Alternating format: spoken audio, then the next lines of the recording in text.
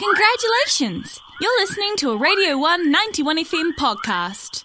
Right now we're joined by Cynthia Lam. Atamaria, good morning. Good morning. How are we today? I'm very good. A bit nervous, but excited.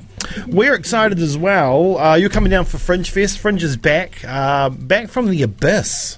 This Fringe Festival almost did not happen, but the community has rallied. We've gathered the troops, and it's happening again, so we're really happy, because the incredible shows that come down south or are born here in Dunedin definitely deserve a platform in the city, and that's what Fringe is all about. And you get to come down to Dunedin for the first time and bring your show with you, Love Mum. So this is a story about your mum, your grandmothers, and yourself. So why don't you tell us a little bit about you to begin with?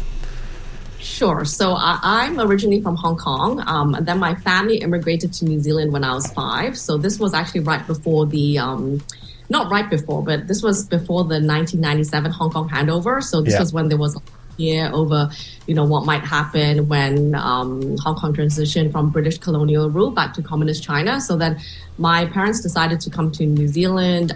We had an aunt living here already. So we came here for a few years. And then after that, we went back to Hong Kong. And then around 7-8 years ago, I decided to come back to New Zealand. So I call this actually my second chance in life. Yeah. Mainly because I was going through some personal things. I was working in a job in Hong Kong that I didn't really like. Not that I didn't really like, but I was working in finance. And I was also going through a divorce. So then it was a time when I actually really said to myself, I'm going to pursue my passion, which is I always wanted to become a writer. So then I decided to come to New Zealand.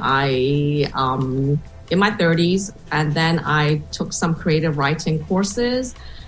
And then that's how also this play came about. Yeah, so coming to New Zealand that first time, was that kind of an exercise in getting residency? So, if things really did hit the fan in Hong Kong, fair enough too.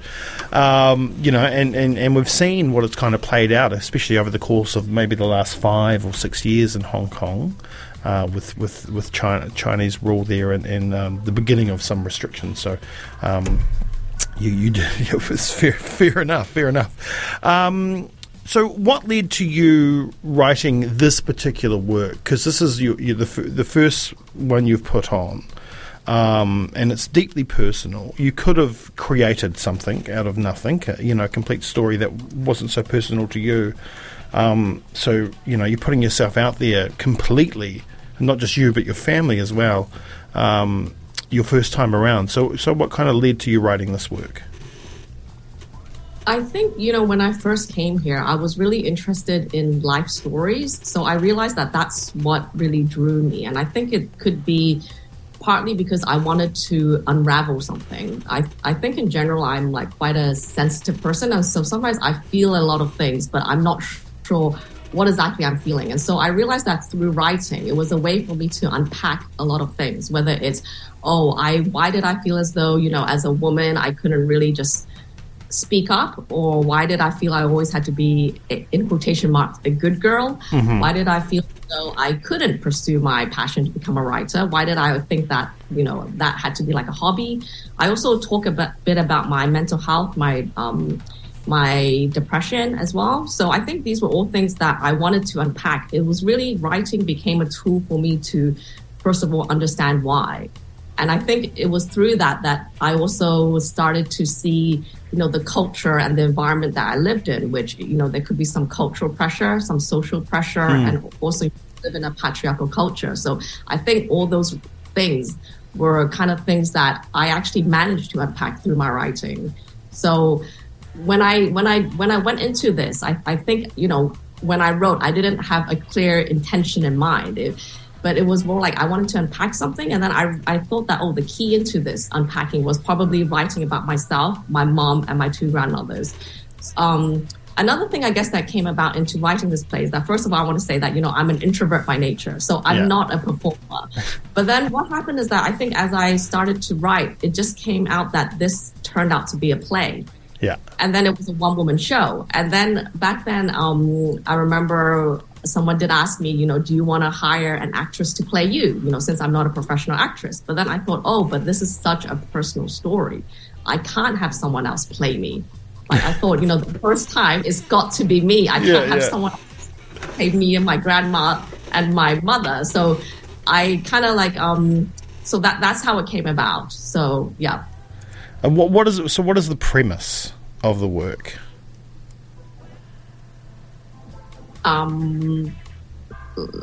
Like, can you explain that question a bit more? The premise. What is the show essentially about? The story of the show. All right.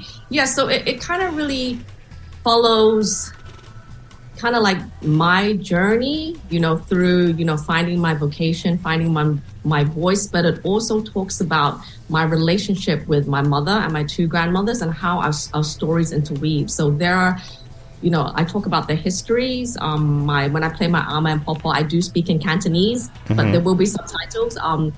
I talk about my mom's journey, things that happened to her as a child and how she then became like a super career woman and how that maybe has impacted how I thought I should be. Yeah. So actually, there's a lot of things that are interwoven in this 70 minutes that I realized that, it's hard for me just to put one word onto it. But yeah. And how has writing the stories of your parts of the stories of your mother and your grandmothers changed your view of them?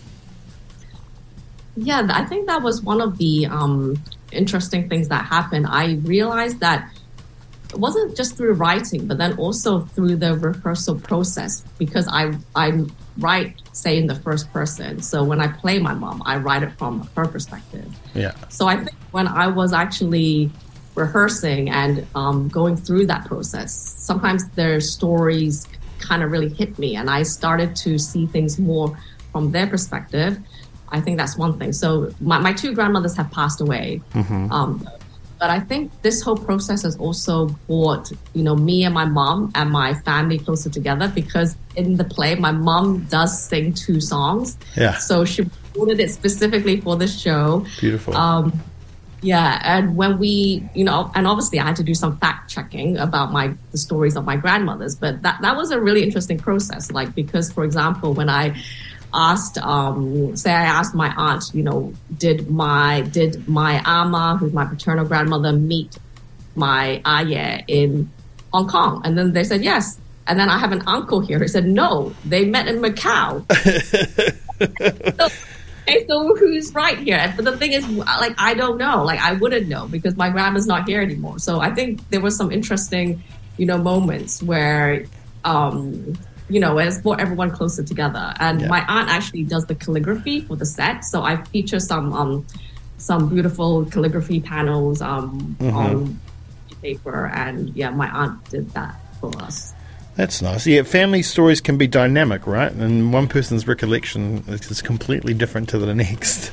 Yes. And it's not just that viewpoint as well, it's totally different. Times change, and what was once considered social norms or normalities in life are not so much anymore. But, those past generations kind of still project the social norms that they lived with when they were younger as being normal for them now. That whole idea of what a good Chinese woman is. That's one of the bylines in this work. What it was maybe to your grandmother is not what it was now. So do we throw through those challenges in your life and how you were expected to potentially be within cultural your cultural setting? Yeah, I think definitely. Like, even sometimes I think even if no one said anything to me, I think sometimes when we grow up in a particular culture, or even we receive messages through whether it's television or whatnot, or maybe it's pressure I actually gave myself. I think that was also part of the thing that I was working through. Like, how come I feel this way? Like, why do I feel as though say I can't really express my anger? Did someone really say that to me, or I just grew up thinking good girls don't express their anger, they don't shout or whatnot. So I think this was really it was really more like a personal journey for me as well, because I think sometimes we grow up with messages which maybe they are covert, but sometimes they are covert. Like they're not always overt. Like they might not be overtly spoken, but somehow we receive these messages. Yeah. So I think this was also just, really part of my process of working through it and, understanding that, maybe I did receive some pressure messages, but also somehow I put pressure on myself to behave a certain way. A lot of Pakeha, Māori, and New Zealanders, we don't really know what Hong Kong was like in those colonial days, because you've got those, it's colonial Hong Kong, it's British rule, but it's also very much Chinese, right? So how did it how did it work socially?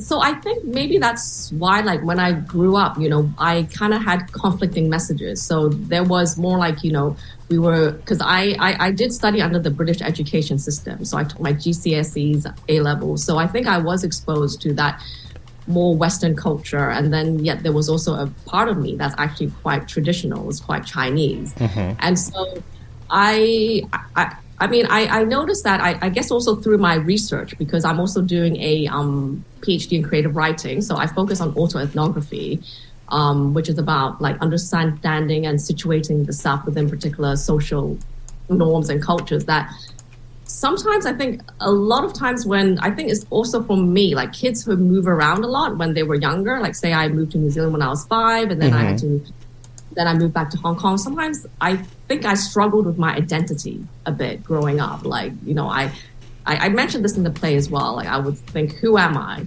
And I told my mom this. I revealed this to her one day, and then she just laughed like crazy because she was just like, "What? Who am I? Like, what do you mean? Like, who am I? Like?"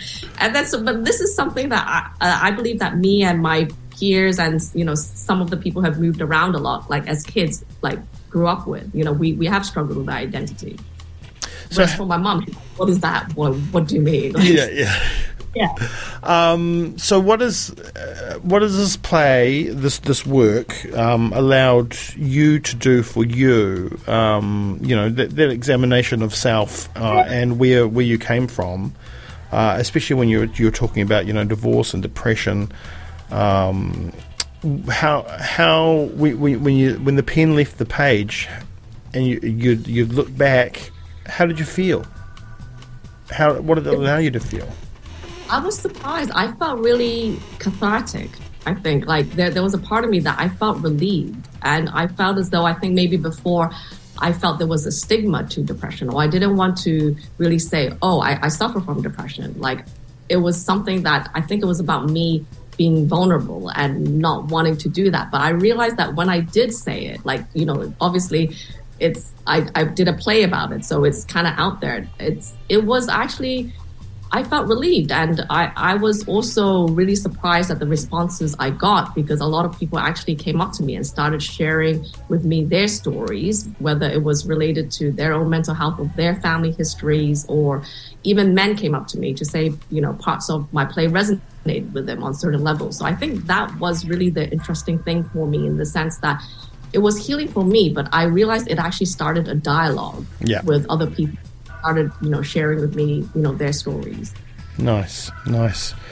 And of course, you didn't come to writing late, but this kind of creative writing you came to later in life, and it's something that you love and it's your passion, and you're getting to live that now, and that's amazing. But you also want to help other people in that too. So you're running a workshop during your time in Ōtepoti?